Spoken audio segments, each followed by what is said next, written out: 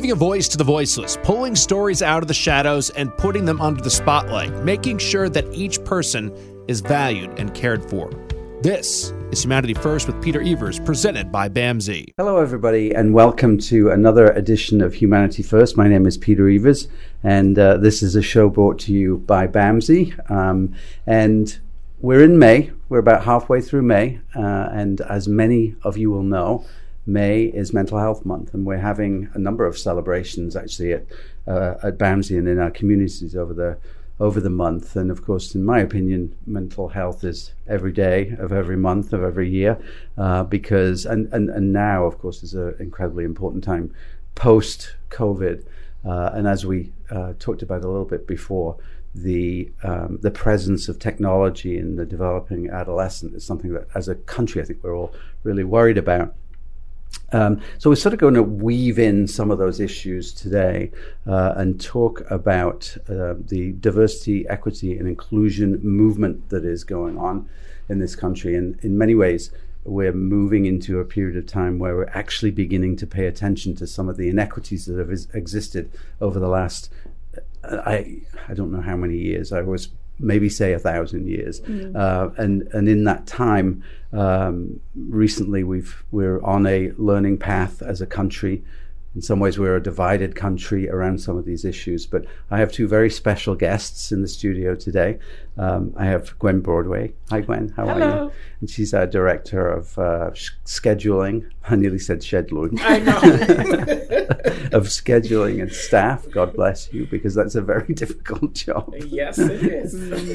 And also Kat Stewart. Hi, Kat. How are you doing? Good. And Kat is our Director of Operations in our Behavioral Health and Children's Services. So two folks that are really involved in our diversity and equity programs at BAMSI, which really have taken on a life of their own, especially since the summer of 2020, when this country witnessed the murder of George Floyd, a terrible moment in American culture and society, but also a moment that sparked interest from all sorts of places, perhaps where there hadn't been this interest before.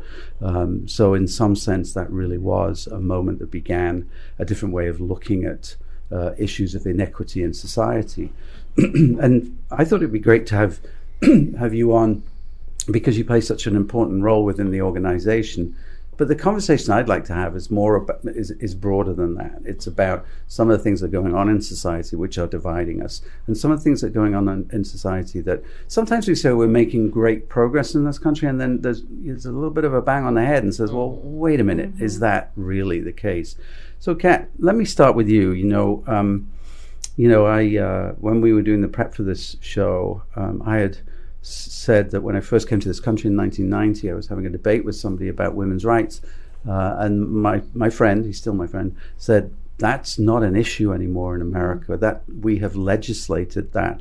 It's been asked and answered. The right for a woman to choose is inexorably written in law. Well, we know that actually was not the case, and the Democrats could have done something about that a long time ago, but they didn't. And now we're in this situation where the Supreme Court has made some decisions which actually are not supporting women's rights.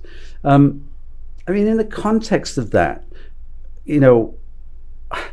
do you feel that way? Do you feel as a woman that you're under attack? Yes, very much so. I feel like if I can't walk through this world with the exact same rights as men, then yes, I'm under attack. If I have to have a life-saving medical procedure and I live in a state where that's not allowed, that's a problem. And I think it's unfortunate that that's where we're at still after so many years, that it was the law of the land and it is not anymore. I take concern with that, for sure. Yeah, I think, and Gwen, let me just ask you as well. This is such a massive issue that is dividing the country at the moment. Not necessarily dividing along gender lines either. When you have conversations with all kinds of people who are supporting the decisions of the Supreme Court, and a country divided in a way. And when we look at divisions, there really is a divide here, right? When it comes to a woman's right to choose. Yeah, if you think about it, how many years it took us to get the right to vote. I mean, that was how many years ago? And even for women of color, I mean, it was even harder for us to vote after women fought to get rights to vote. So I think we are truly dealing with this every day, women's rights. It's sickening to see that people are taking away our rights as women when we should have a voice over our own bodies.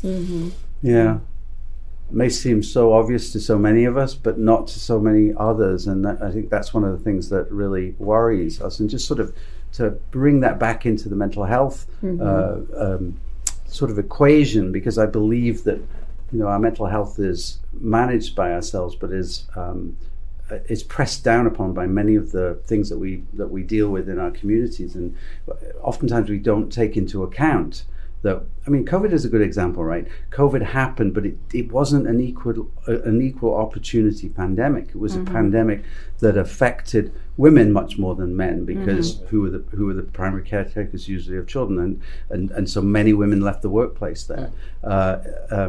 Communities of color who were in jobs that, you know, people couldn't work from home, so were put at more risk. For example, we think of ourselves, I think, as a country, and this is true of Europe as well, that we've made a lot of progress. But there are issues like the George Floyd murder that sort of bring us back to wondering how far we've come. And going, let me ask you about that, because we thought with the election of, I'll never forget watching a show after Barack Obama was elected, and the newscaster, I think it was Dan Rather actually, said something like, now, are we finally facing a post-racial America? And I remember seeing that and I thought, well, the proof is in the pudding, isn't it?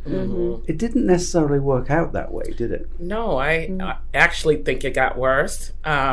People were targeted for all different reasons. Personally, my son, who worked at Amazon, they just delivering packages to people's houses in the South Shore area. I mean, every day he was getting bottles thrown at him. He was getting followed. He was getting called racial slur words just for going to work. So it's like, how far did we really come? Yeah. And then you begin to think about, well, what kind of effect does that have on an individual's mental health? You know, I think it's really important to note that there are times when these differences are so clear, and many of my friends talk about the talk when people of color have children. I never ever had that conversation with any of my 3 children. Yeah, it's really sad, Peter, because every day that my son goes out, I think about if he's going to call me, if he's going to be dead, or if he's going to be alive, or if he got pulled over by the police. You're honestly always on edge every single day having a black son or a black daughter, which I do. You never know what phone call you may get at any time, and your nerves is always on edge. Something that is very difficult to understand for somebody like me. When I get stopped by the police, and I have been stopped a couple of times because I've got a lead foot, the last thing I think, well, I wind down the window and I'm as polite as I can be to the officer, but I don't assume that something bad is going to happen. And that is a real privilege for me. Yeah. And I mean, we got to teach our sons, like, I have to change up everything. Put your registration in your visor. Don't move too quick. Answer everyone's questions correctly. All the stuff we got to do to make sure our son come home every night. And it's something that, you know, you'll never experience. Peter will never experience. And it's something that you think about every single day. You cannot just wake up and be like, okay, today's a brand new day. It's something that's always constant. It's really important that as a group, you have the ability to talk about those things as well. And Carol, I'll get back to you in a second, but I just want to follow up on something. That also was happening in our workplace, wasn't it? In terms of BIPOC folks coming to work. This isn't a BAMSI issue. I think it's an issue that goes across all communities, that in some neighborhoods it's very difficult for people who work in residential homes, for instance, because they're being stopped by the police on the way to work, or they're being stopped pushing a wheelchair on the sidewalk with one of our persons served. You've done a lot of work within our DEJA committee around that. Do you want to talk about that a little bit? Yeah, literally what we did the road show, and we went out to one of the programs and just talking to the staff, and they just talked about how they would get harassed going to and from work. And I was like, what do you mean by harass? They were like, no, they would never pull us over. They would just follow us to like the Rhode Island line and pull off. Wow. And I was like, oh, this is happening to and from work. So when I brought it to the DEJA group, I'm like, okay, we need to talk to Peter about this. He needs to address this, because these are our staff just going to and from work. And that has to be annoying and frustrating, scared. I mean, a staff said that he didn't know if he should get life insurance on him because he doesn't know if he's going to die. Wow. Straight. Amazing. You know. So what happened next? And then, so what happened next is that you kind of met with the police commissioner and you guys had a conversation. I think you brought the staff, some staff showed up at least, and they talked with the police commissioner and try to come out with a solution. And since then, from which I haven't heard, hopefully it stopped. But, no one has come back to me and said, like, it's still happening. Yeah. Kat, sorry. So I just want to make a comment on that. I think it's so important that these stories are being told, because as I'm sitting here thinking about my own experiences as a mother, like, I don't have to worry about what you have to worry about. And so the toll that it takes on your mental health, but also, too, working in this field is hard. Yes. And then you have this added layer. So I think having these types of conversations are important, and people need to take the time to listen, about what's really happening. Yeah, totally is, because this isn't myth, this isn't fantasy. No. This is reality. And I will give a shout out to the police department. I won't mention which. Well, there's been a few, but when these issues were brought to the chief, in one particular case, the case that you're talking about, the lieutenant, and the chief came out to the house, sat with the staff, spent an hour and a half chatting about what is, and staff of color, and by the way, many staff from Africa as well in the house talked about their experience as being new Americans, and it was just this really nice moment where this particular police chief knew exactly what to say, not to deny people's realities, to talk about the work that all police forces had to do in order to, look like the communities that they serve in, and be aware of unconscious bias. And this was police chief that done a lot of work on this, and I was happy about that. I don't know if people are still being followed, but certainly haven't heard anything about that. Yeah, like on my end, I've told you, no one has came back to me and said it's still being a problem. But I can always go back and ask them, reach out to them, like, is those issues still happening? But far as I know, it's not. Well, it's good to hear. It's a small victory in a very long fight, I think. Yeah. And when we talk about equity and justice, and I believe that social justice runs through everything that we do in this organization and in our communities as well. And as we think about the LGBTQ population, and I know, Kat, that you've been involved in the subgroup that works there, we shouldn't forget that there are laws or attempted legislation, which is really will end up with laws that sort of legislate trans people out of existence. Tell me about some of the stories that you've heard around. I mean, how does that affect a group of people who feel under threat? I mean, largely, think about it. Someone else is dictating what you can and cannot do and how you can live your life. And I think, they're taking their power, the legislation, to try to control a group of people that just want to be who they are. And it takes a large toll. I mean, you see it in young people who have high rates of depression and suicide and significant mental health issues, and all they're looking for is some level of acceptance and being able to live their life, freely like everyone else has the ability to.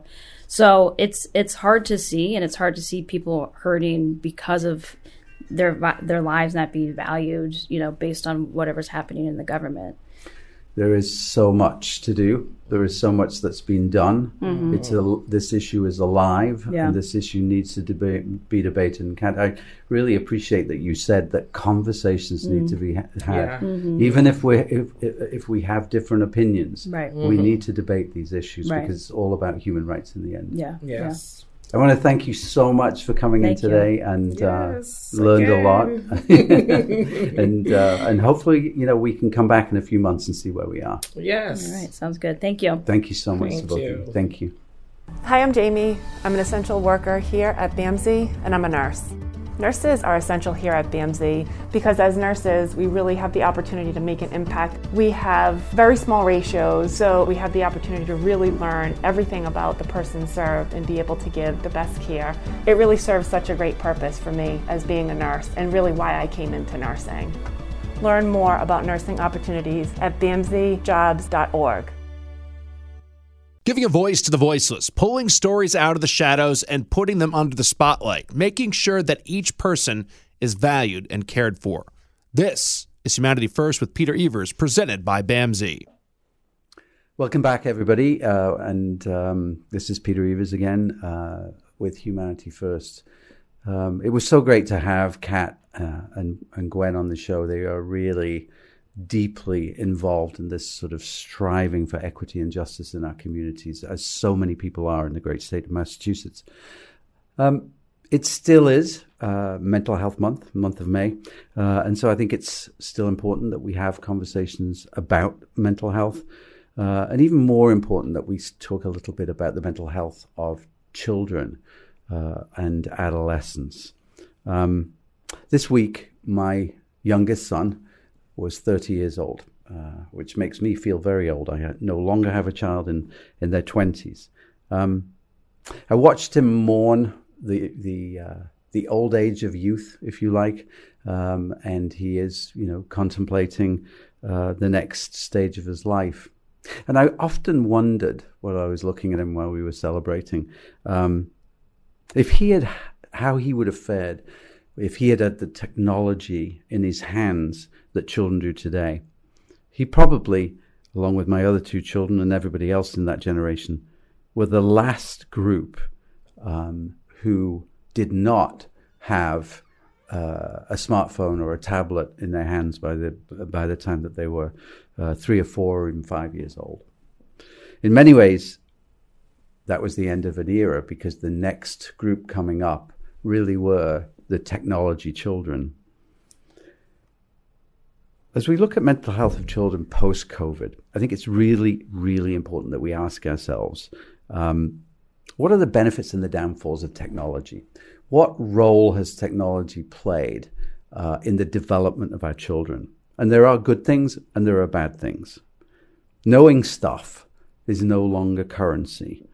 You'll never, ever overhear again a conversation at a restaurant table where somebody's saying, who is that guy who won the Oscar in Dances with Wolves? Why? Because within 5 seconds, somebody will have picked up their smartphone and Googled the fact that it was Kevin Costner. Now, whether or not you agree with it, it was Kevin Costner. But that debate, that discussion is no longer had. So if knowledge is no longer the currency, what things are important to young people today? They're probably the same as they were 50 and 100 years ago. Most of those things nowadays, though, revolve around social media and the notion of acceptance into various groups. Belonging cannot be underestimated in the happiness of a young person. That being said, the internet has broadened the highway of hate in this country and all around the world. Young people are subject to a barrage of images and statements that often serve to undermine and destroy their confidence. And in turn, it affects the ability to attach and their ability to be in groups and feel comfortable. The carnage of the battlefield of social media hasn't escaped legislators.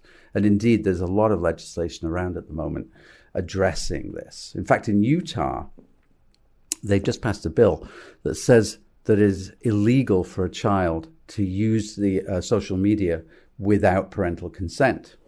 I don't know if that'll work. I don't know how you would control that. I don't know how you would make sure that it was happening.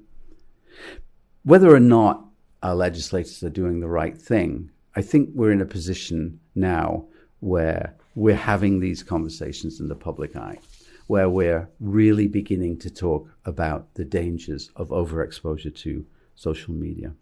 The better we are when we have these conversations. I don't think you'll ever be in a group of parents and you ask them to show a hand that says, I wish I had exposed my children to social media earlier. You probably asked that 100 times and you wouldn't get one hand. That's concerning. I think apps like TikTok and Instagram are finally getting the message that if they don't do something soon, then they're going to have something done to them. So they're introducing the idea of controls and what have you. And parents can actually take control of that themselves. There's an app, and there's many of them, but there's one called Bark that is really helpful in giving parents control over what is viewed and, importantly, over the length of time that children are online. Being a good parent actually means you need to be a snoop. You need to know what's going on. In our day, at the beginning of instant messaging and AOL, we as parents would have to take the keyboards off the computers and put them under our pillows every night to ensure that our kids were safe. I think it's really important to remember that social media algorithms are designed solely to maximize profit and not for the benefit of children.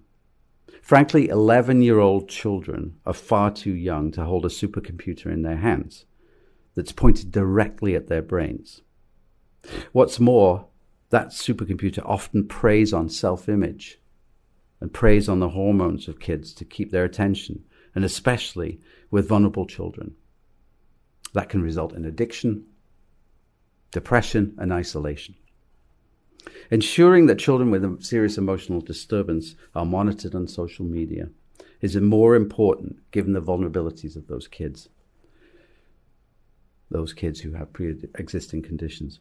Parents and legislators at all of these organizations must collectively realize that the future of our country will look very different if we don't pay attention to what is going on with our kids and social media.